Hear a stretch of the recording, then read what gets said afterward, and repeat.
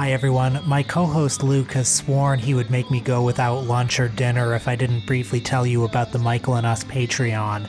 At patreon.com/Michael and Us, for a mere $5 Yankee per month, you get an entire extra episode every week. Recent Patreon episodes have tackled such films as Sorry to Bother You, Morgan Spurlock's Super Size Me, Wes Anderson's The Grand Budapest Hotel, and a very bizarre movie that we found on Tubi called Trump vs. the Illuminati. All that and several years worth of bonus content at patreon.com/Michael and Us.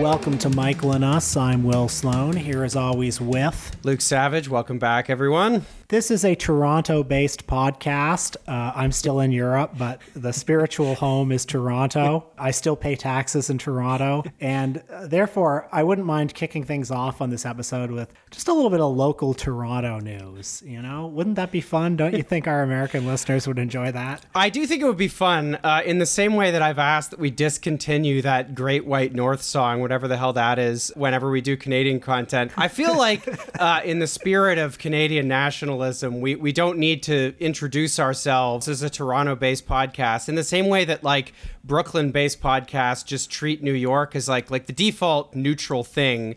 Like the neutral and universal subjectivity is to be in Brooklyn, New York. We should just do that, but for Toronto, and let the exposition reveal that we're in Toronto, as opposed to saying a little bit of local flavor. I don't know. What do you think? Perhaps it's a fool's errand. Well, you heard it here first, folks. We're not going to be using, I don't want to say we're never going to use it again, but we're going to be using the Geddy Lee Take Off to the Great White North song less. We were basically using it to apologize in advance for talking about Canada. What is that Great White North thing? I mean, I grew up in Canada, and I have no idea what that is, lest any American listeners or listeners elsewhere think that that's some like great Canadian patriotic classic or something. Well, first of all, it is a great Canadian patriotic classic. It comes from the Bob and Doug McKenzie album, The Great White North. Luke, have you ever seen the movie Strange Brew? If you have, you'll be familiar with the characters of Bob and Doug McKenzie, the classic beer-swigging Canadian archetypes played by Rick Moranis and Dave Thomas. Came from SCTV. Well, that song was the big novelty song from their album, which went like mega platinum in Canada when it came out in the 70s.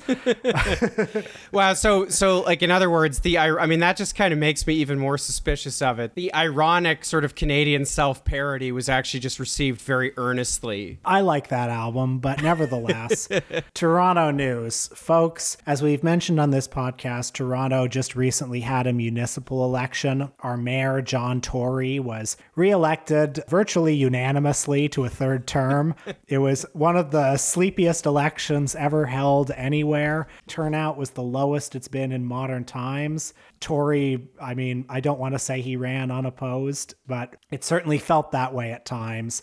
Nevertheless, it was a consequential election because looming over it have been the specter of huge changes to local government. And this past week, that specter came to fruition. I'm mixing my metaphors, I think, but the Ontario provincial government, led by Premier Doug Ford, friend of the show, passed legislation that will turn Toronto's city government into a strong mayor system, one that resembles municipal governments in New York and Chicago. Now, formerly, the mayor of Toronto had just one vote on council legislation, just like any other councillor. Toronto currently has 25 city councillors, so that means if the mayor wanted to get his agenda passed, he was expected to cultivate a certain amount of consensus among council and get at least 50% of those 25 councillors.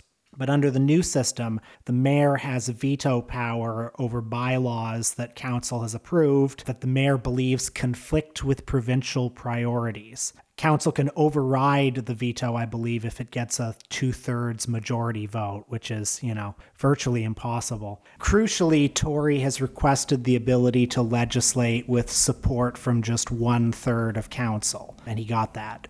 So obviously Tory has been working behind the scenes with Doug Ford to make this happen. He's vague on why exactly he needs these powers, but his key priority seems to be housing.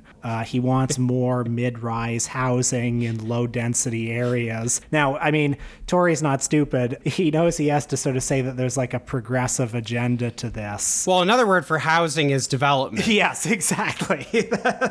That's the thing. I mean, Toronto is a city with a great affordable housing crisis, and when a center-right mayor and a right-wing premier work behind the scenes to pass this, I mean, I like to think they care deeply about the housing crisis, but I don't think that's actually what it is. No, of course not. No, I mean, this kind of thing is completely consistent with modern right-wing ideology. You know, it has a through line with the kind of Tory ideology, sort of militant Tory ideology that we had in Ontario in the 1990s in the form of the Mike Harris government, in which Rob Ford's father was a backbencher in the Conservative Party at that time, Doug Ford Sr. And, you know, the Harris government was also very interested in kind of municipal reforms. And we've probably mentioned this on previous episodes, but just a kind of quick political science note. In Canada, municipalities are a level of government, but they are creatures of the provinces. You know, that's generally how they're referred to. They don't have a sort of embedded status. They are subject, at least potentially, to reordering and reorganization by provincial governments, which means, you know, as is the case here, that a political party that gets 70% of the seats with less than 50% of the vote or whatever can pretty much unilaterally change the way that municipal governance works. And so in the 1990s, the Harris government undertook amalgamation. Toronto used to be, in a way that I think is probably familiar to a lot of American listeners and also listeners further afield, you know, Toronto used to be this kind of, you know, federation of smaller municipalities. Toronto used to have, you know, there used to be the old city of Toronto, sort of downtown Toronto and a bit north of what's generally regarded as downtown Toronto. You had East York, North York, Etobicoke, etc. And these were sort of, you know, they had kind of regional councils in which the councillors, you know, officials from each municipality would meet. And one of the most controversial things the Harris government did in the 90s was this kind of forced amalgamation. There was something called Mega City Day, where it sort of took effect, and all of a sudden all these old municipalities ceased to exist. There were a few things that were used to justify this. At the time, there was a kind of, you know, it's just the kind of language of fiscal conservatism was, if I'm remembering rightly, this was sort of the front-facing rhetoric around this kind of stuff. There was something called the Fewer Politicians Act, which I'm forgetting the date, but it may have been contiguous with the megacity stuff. And, you know, the idea was basically, well, you know, you've got all this duplication, all this red tape. The Harris government was sort of just classic, like slash and burn, make the poor's work for their welfare, that kind of thing. And a big part of that was, well, we got too many politicians and we should just have fewer politicians. So we need to eliminate all these councils and, you know, et cetera, et cetera. And, you know, there's a clear line from that to what Doug Ford did a few years ago as Premier of Ontario, which was cut the number of city councillors in Toronto in half. You know, again, sort of justified on fairly similar grounds. And now you've got something like this, which I think is a pretty natural outgrowth of, you know, there's a through line from the beginning of this to the point that we've now reached. I mean, the legislation is actually called the Strong Mayors Building Homes Act. In a perverse kind of way, I think that is, you know, I mean, it is like kind of Oceania has always been at war with Eurasia worthy. But I mean, in its own perverse sort of way, it is honest, I think. There's a kind of a dark sincerity to what's conveyed in the name of the legislation. Because really, you know, if you're somebody like John Tory, who's a sort of avuncular, technocratic conservative, like his whole presentation is so boring, you know, you forget that he's a politician and you forget that there are politicians. Like, you know, as Will said off the top, he wasn't quite reelected unanimously. I mean, he got something like, you know, 66% of the vote or something, you know, and the runner-up candidate and the sort of well-meaning technocratic urbanist who was running against him as the sort of progressive standard bearer who, you know, I voted for, but who, you know, I never expected to win. He got something like 20% of the vote, maybe a little bit less than that. You know, John Tory had his election night party at the Royal York Hotel, kind of palatial hotel by Union Station in Toronto, and you know, Gill, the runner-up with his 19.5% or whatever it was, had his election night event in a small bar called Clinton's that I'm sure Will and I have been to once or twice. I think in the back of the bar. I'm not even sure if they filled the whole thing. This is the kind of conservative John Tory is, very much a sort of big business guy, sort of like compassionate CEO archetype. And, he's really tranquilized politics in the city. The voter turnout was less than 30%. Actually put the historically low voter turnout in the provincial election a few months earlier to shame. I think that was below 50%, but it was certainly not 29%. So that's Tory's presentation as a politician, and it's been politically quite effective in the sense of getting him reelected. I mean, it's kind of completely switched off popular democracy in the city. There were a few wards during the municipal election where some really solid left-wing candidates got elected by running municipal populist campaigns, but basically the turnout was very, very low, and John Tory won this thumping mandate with less than 30% of the vote. And the way he approaches governance is very much an extension of his political style. I mean, I really think he's somebody who, fundamentally does not understand that there's any function to governing a complicated, diverse, modern city like Toronto. There's no difference between that and, running a large company. He thinks of the city as a firm, and he thinks of himself as the chief salesperson of the firm, and I guess he thinks of the citizens as kind of the clientele or consumer base of the firm. I mean, he's a guy who's said things in the past, I'm sure I've quoted this before, once he was talking about public transit, and he referred to it as being for people who can't afford a car. So that gives you some insight into John Tory's political outlook, public service is a sort of charity for the less fortunate. He's that type of conservative, and, I think he shares a fair amount of, perhaps not in terms of his personal style, but in terms of his ideology. He shares a lot of terrain with someone like Doug Ford, who's, a little bit more bombastic and a little bit less respectable in terms of his presentation. John Tory is certainly more respectable to Liberals, which is why so many of them have voted for him 3 times now. But, he's been personally close to the Fords for a long time, despite, I think, sort of getting elected in 2014 because of the perception that he was a sort of anti-Ford candidate, which was pretty absurd that people bought that, but they did. But I think the two, whatever differences there might be, kind of superficial or otherwise, between their respective political presentations, they are ideologically similar, in the same way that the state is just like a firm or a corporation. But whatever their differences of political presentation might be, I mean, I think that they are, very similar in their ideological outlook. And a big part of that is, the belief that, the role of a city government, or a provincial government for that matter, is just to, keep everything open for business. I said earlier that, housing, another word for housing is development. And I mean, I think that's what this kind of thing is about. I mean, when people like John Tory or Doug Ford look at the structures of representative democracy, whether that's at the local level or the provincial level, when they look at the regulatory structures that are in place, when they look at the appointments processes for influential boards and decision-making bodies, whatever it is, they just kind of see obstruction to what needs to happen. And what needs to happen is developers need to be given more permits, so they can make money. And by making money, or so the story goes, they build buildings, which then people get to live in. And then you address, presumably, the problems of housing supply, which are allegedly to blame for rents in Toronto and housing prices, both of which are completely off the charts. I heard one housing expert on The Agenda recently, TV Ontario show The Agenda, say that by some metrics, Toronto is actually a more expensive city now than London, which is astonishing. I'd love to dig a little more into that. But anyway, all that's to say that I think this is what's at the root of this drive for more executive power for, the mayor of Toronto. It's a level of executive power that I guess is closer to what somebody like Doug Ford wields if they have a majority government. And it's part of a longer term trend, really going back 40 or 50 years now, I suppose. I mean, there's been a kind of steady drive in governance everywhere towards more centralization because the function of government has just become more and more about making the markets run more smoothly. And you know what makes the markets not run smoothly?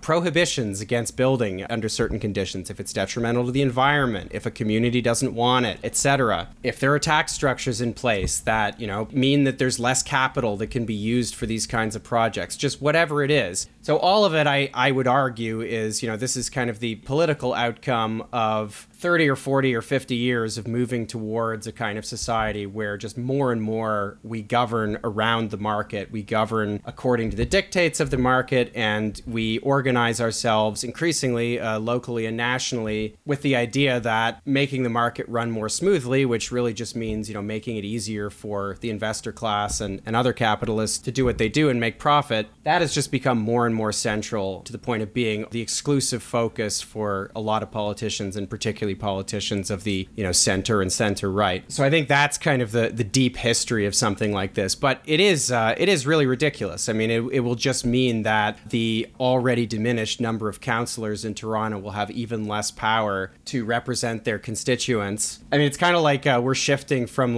this is the Republican era of Toronto is coming to an end. And I don't know, John Tory or Doug Ford is like our Augustus and bringing about a Torontonian imperium. One last thing I want to say on this is Luke and I share the same city councillor in the University Rosedale ward, and we have a new councillor, Diane Sachs.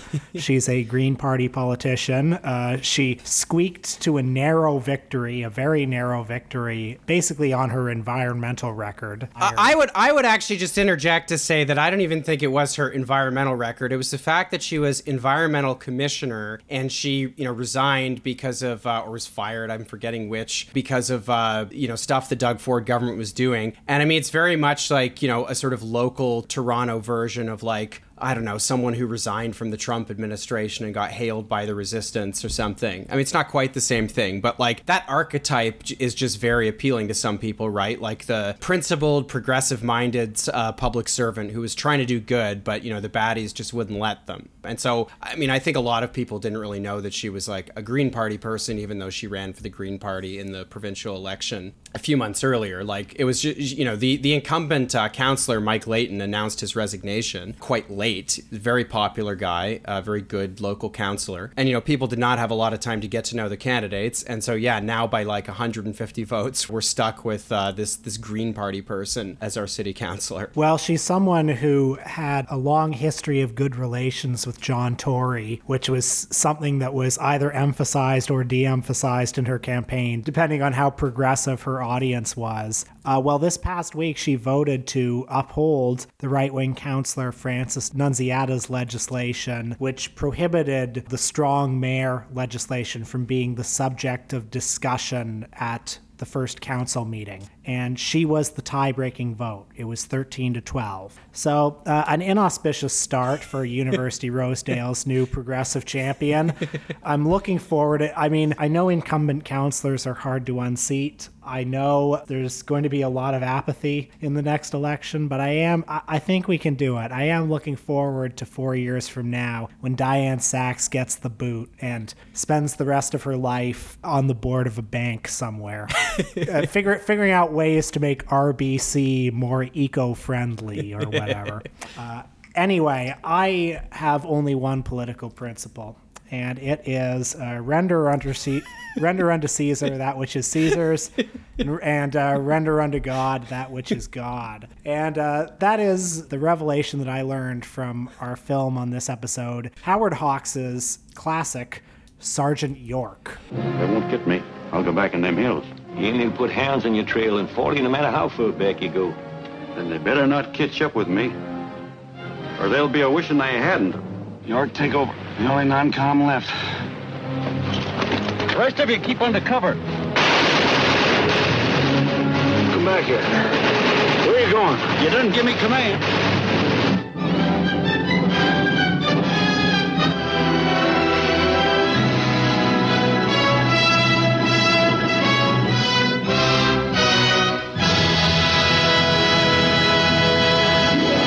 Would you believe this is the second Howard Hawks film I've watched in the past month? I guess that's not that impressive a statistic, but it is. What was the other one?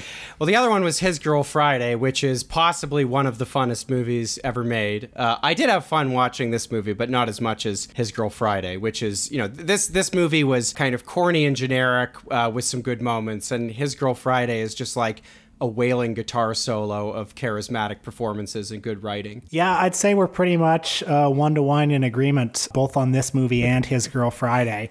But I do want to bowl you over with some statistics, Luke.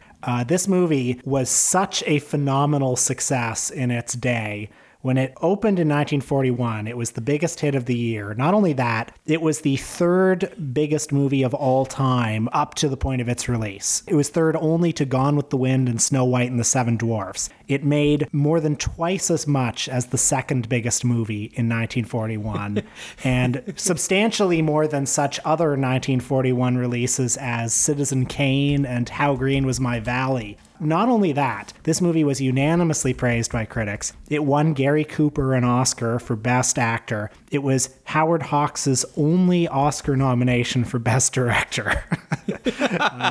President Roosevelt saw this film. He invited the subject, Alvin York, to the White House. General Chiang Kai-shek ordered a print to show his troops in China. It's amazing to think about this because I think today this movie, if it lives on at all, it's more as a curio than a classic. I mean, it's nobody's favorite Howard Hawks movie.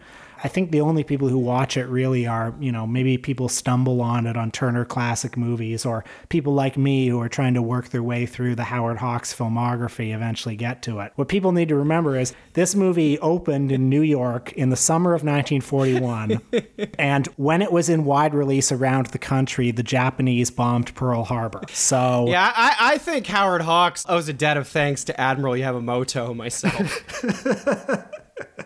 I also think it's important to remember that Howard Hawks, he is one of the filmmakers that the auteur theory was founded on. Today, he's probably one of the best known of the Hollywood directors of his era, but none of the people who have written about Howard Hawks really think about this movie very much at all. It's considered a very atypical Howard Hawks movie. Hawks's filmography tends to be divided into two categories. There are dramas, which tend to be about groups of strong men who are excellent at what they do. They're pilots or they're soldiers or that sort of thing. The comedies would invert this. They tended to be about strong, brassy women and wimpy, bespectacled men. And they'd be very wacky and antic and full of shenanigans. The typical Howard Hawks drama is Only Angels Have Wings. The typical comedy is Bringing Up Baby. But this was a for-hire job for him. He got this job within a week of being fired from another movie. He didn't like the script. I've got a whole list here of ways that it departs from a typical Howard Hawks movie. It's his only one that's focused on characters from the South. He generally didn't like that milieu. It's the only one with a heavily religious theme. It's the only one that has a prominent mother character. It's one of only 2 times that he worked on a biopic, and the other one he left before it even started filming. He made 4 World War I movies, and the other 3 all emphasized the dark side of the war. Not this movie. This movie is unabashedly a propaganda film. It's very pro-war, and it goes to some rather absurd lengths to be pro-war. And I mean, the main reason I wanted to bring it up is because it's an interesting historic document in the way that it addresses this dueling influence of Christianity and nationalism in the American psyche. You watch this movie and it's still very relevant. Christianity and hardcore patriotism and hawkishness would seem to be conflicting with each other, but this movie finds a way to thread that needle. I know a certain moral majority that would like a word, Will. So, what do you think of the main character of this film? Alvin York, I mean, he's a sort of, played by Gary Cooper, obviously. He's a sort of aw shucks version of Chris Kyle. Very charming, sort of, down-home Southerner. The film spends much of its time in the South. I mean, the actual war footage, which, is pretty spectacular in some ways. That occupies, about a quarter of the film at the end. And we spend much of the movie in Tennessee, where Alvin York is just a kind of humble sharpshooter. He's kind of a hobbyist sharpshooter, never had any training, but is really good at it. There's a scene, which I guess is supposed to be funny, where he wins this turkey shooting contest, where there's a turkey in a hole, and it keeps popping its head out, and none of the guys can hit the turkey. I'm not really sure why the turkey would stay there when it's just getting repeatedly shot at. That didn't really make sense to me. But anyway. Have you ever gazed into the eyes of a turkey, Luke? You look into its eyes and you see only immense stupidity. I believe that remark that you're quoting was actually made about chickens, but perhaps it applies here as well. Anyway, Alvin, what do we know about him? He's a bit of a rapscallion. He gets into fights. He drinks too much. What are his other character points, Will? There's a young woman that he wants to get married to, and he indicates this to her, and she says something like, well, shucks, Alvin York, folks say you're no good except for fighting and hell raising, and by golly, I reckon they're plumb right. Can I point out, you mentioned that she's a young woman. In reading up on Alvin York, apparently he was 29 and she was 15 when he began his pursuit of her in real life, so she was indeed quite young, yes. Much of the first half of the film is spent with Alvin York trying to become a homesteader, trying to round up enough money to buy this particular plot of land. All he needs is $70, or maybe it's $60, I can't quite remember, and he has 2 months to earn it, but he doesn't quite earn it in time. And this leads to a dark night of the soul. He's very upset. He's going to go out and he's going to kill the evil landowner who reneged on the deal, but then he quite literally has a road to Damascus moment. He's, struck off his horse and he discovers God. Now, inconveniently, this happens around the time that the United States enters the First World War, and he gets drafted, but he's been reading the good book, and something that he's learned from it is that you're not supposed to kill other men. You're not supposed to be violent. And he doesn't see any possible way to reconcile this with his Christianity. So he tries to find a way to be a conscientious objector. Uncle Sam closes all the loopholes, though. He points out that Alvin York is not actually a member of any official denomination. He's just sort of a free-flowing, Bible-reading Christian who knows a pastor. So unfortunately, he's not actually able to prove that this is against his religious beliefs.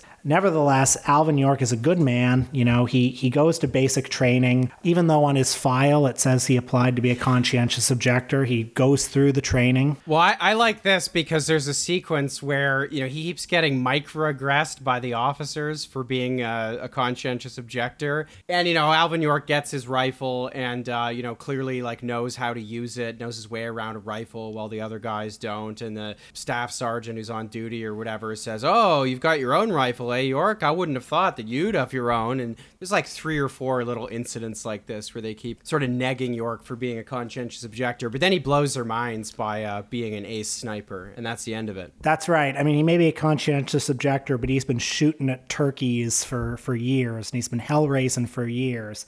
He's a late-in-life convert. So eventually he's called into the admiral's office or the corporal or the captain or whoever it is, and they say, listen, the admiral or the corporal or the captain. It's all the same to me. They say, "Listen, bud, we've been looking at your file, and we can't figure it out. You're a great sharpshooter, but apparently you wanted to be a conscientious objector." And he says, "Well, yes, sir. I've read a book. And that book is the Bible. It says, 'Thou shalt not kill.'" And then... Well, by the way, I'm going to get you the big book of military rankings.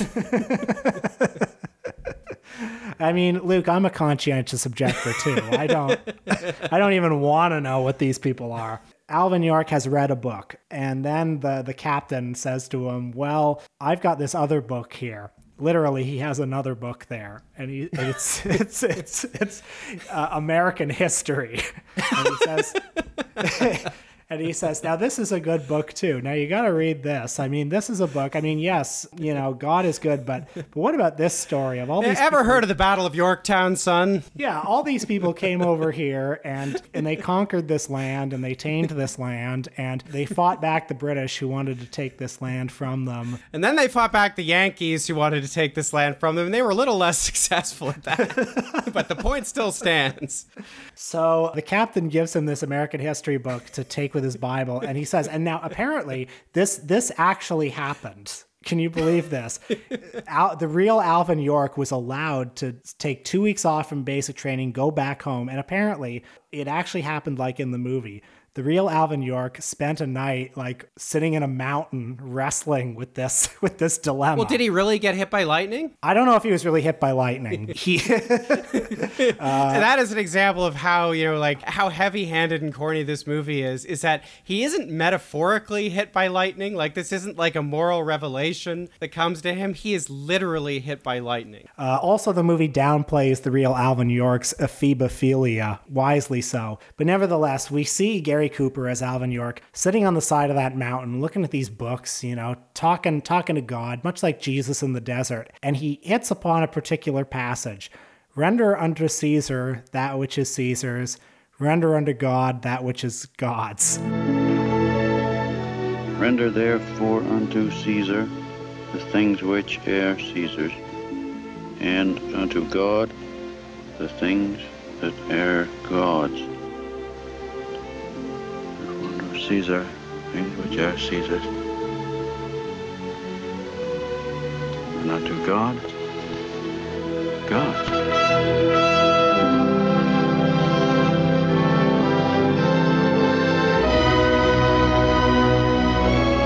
And so he realizes, oh, you could have two whole separate moralities. Well, it's so funny because it's like, the render unto Caesar thing has been, there's, endless interpretations of it, but he just has the most conservative interpretation of it, imaginable. It's like, oh, render unto Caesar. It's like, okay, so just like obey authority. Yeah, exactly.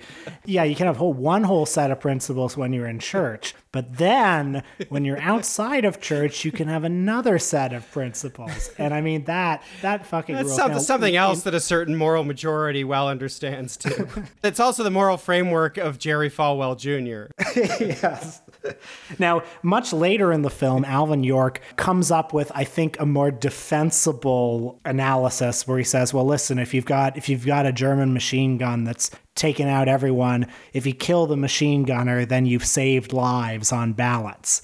He says a version of that later in the movie, and it's like, well, why didn't you just say that before? The pragmatic approach makes much more sense than this trying to have it both ways approach. Anyway, the last act of the movie largely takes place in France, where we see the deed that put Alvin York in the history books. He and his small battalion were behind enemy lines. They were trying to capture this railroad that the Germans had occupied. They were overwhelmed with enemy fire, and then Alvin York himself took out 25 of them, to the point where the squadron leader or the captain or the admiral or whatever the German was, he raised the white flag. Alvin and his troop of just 7 other people captured 132 Germans, including senior officers, and marched them to a POW camp. Corporals and privates. And exactly. And they took control of the railroad, and, the rest was history. At the end of the movie, Alvin York arrives in New York, a hero. He's the subject of a media frenzy. He's much like a couple of real heroes that we saw a few weeks ago, Spencer Stone and Alex Skarlatos and Anthony Sadler, after a fateful trip on the 1517 to Paris. Well, I should also say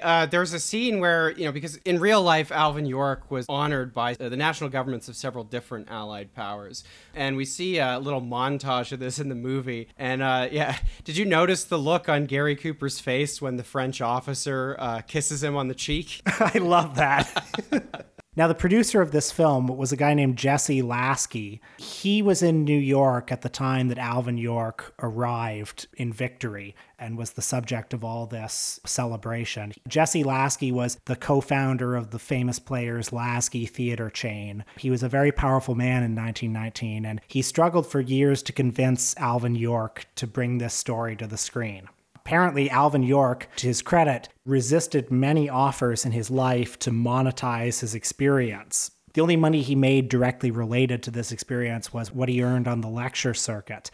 And he put a lot of that money into various educational initiatives in the poor areas of Tennessee. Yeah, now see, if he was rendering money unto Caesar like Jerry Falwell Jr., he just would have done all the corporate sponsorships and stuff. So little bit of inconsistency here from Mr. York, but perhaps in the right direction. And by the way, those 1517 to Paris boys have really figured it out. They've really figured out a way to cash in. They've shown the error in Alvin York's thinking. But anyway, Jesse Lasky apparently pursued pursued this for 20 years. By 1939, he was almost a ruined man. He had lost his house, he was deeply in debt, and as his last way out of complete destitution and ruin, he went to Alvin York and said, listen, we got to stop this guy Hitler. I know that you want America to get into the war. This could be a powerful tool to rouse up sentiment against Hitler.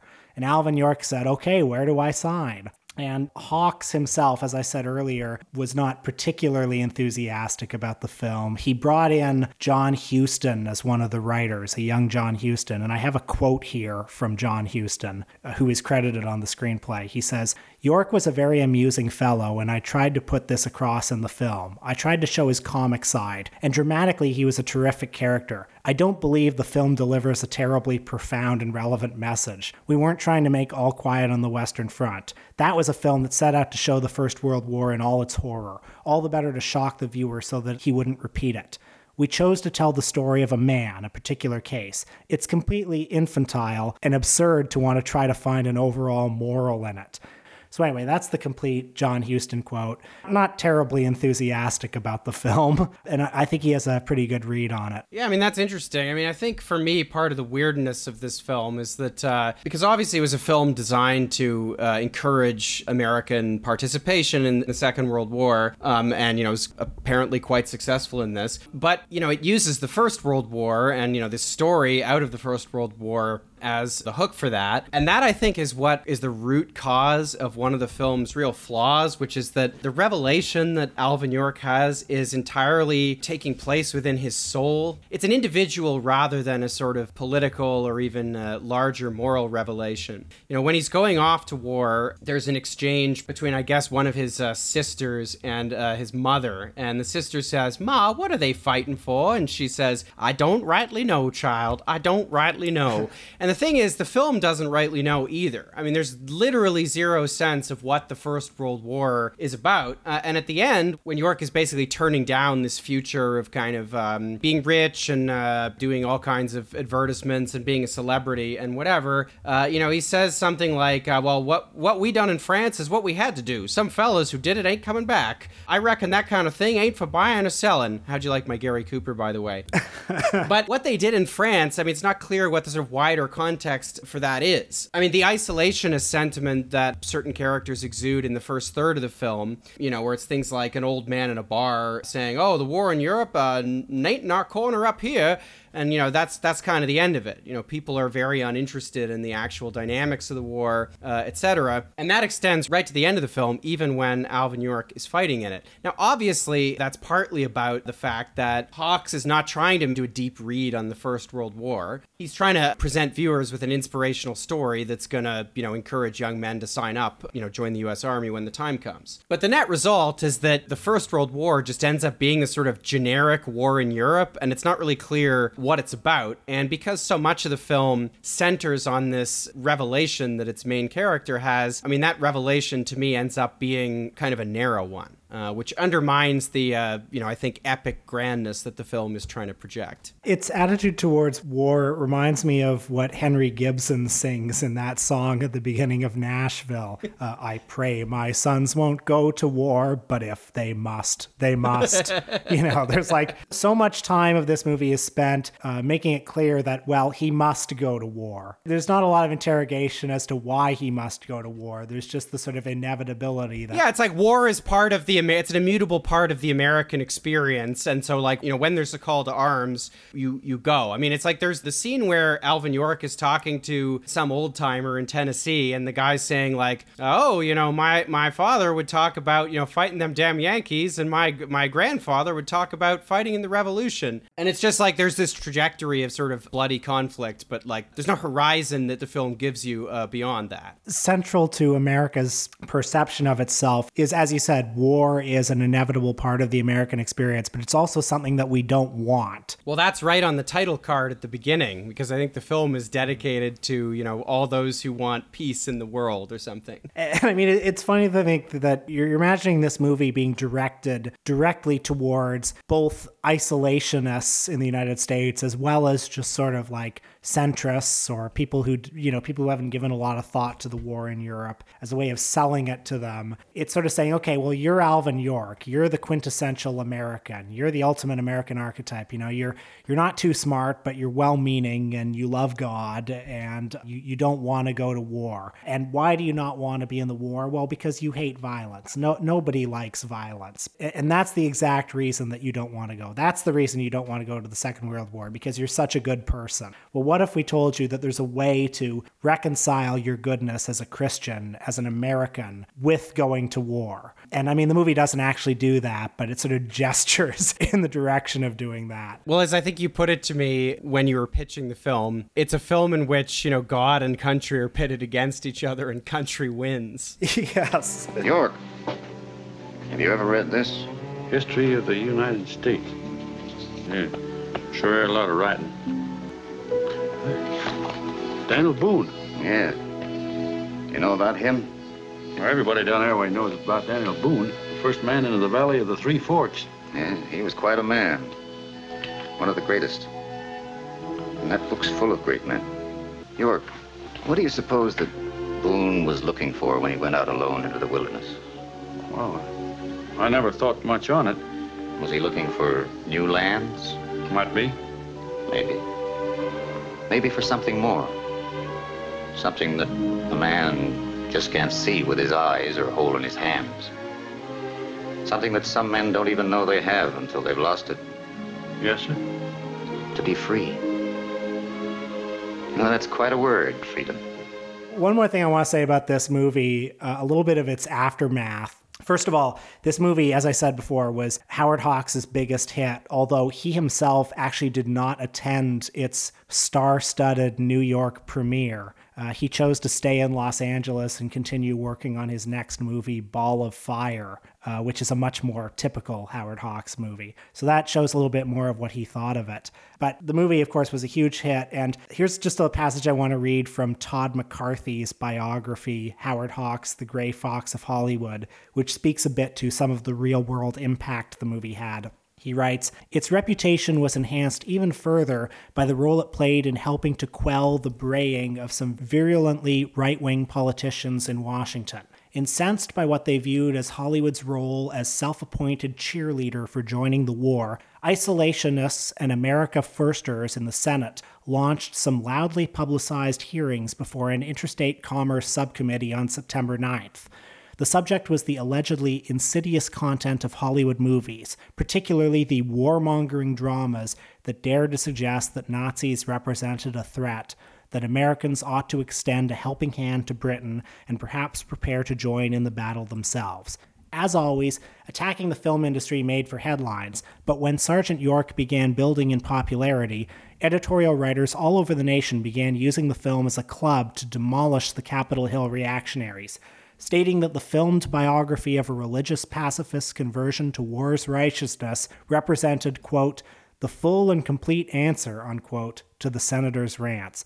By late October, the hearings fizzled out. So there you have it. According to Todd McCarthy in his definitive biography of Howard Hawks, this movie actually did lay the groundwork for America's entrance into the Second World War. To be fair, so did Tojo and Yamamoto. I pray my sons won't go to war, but if they must, they must. I share our country's motto, and in God I place my trust. We may have had our ups and downs, our times of trials and fears, but we must be doing something right to last 200 years. Must be doing something right to last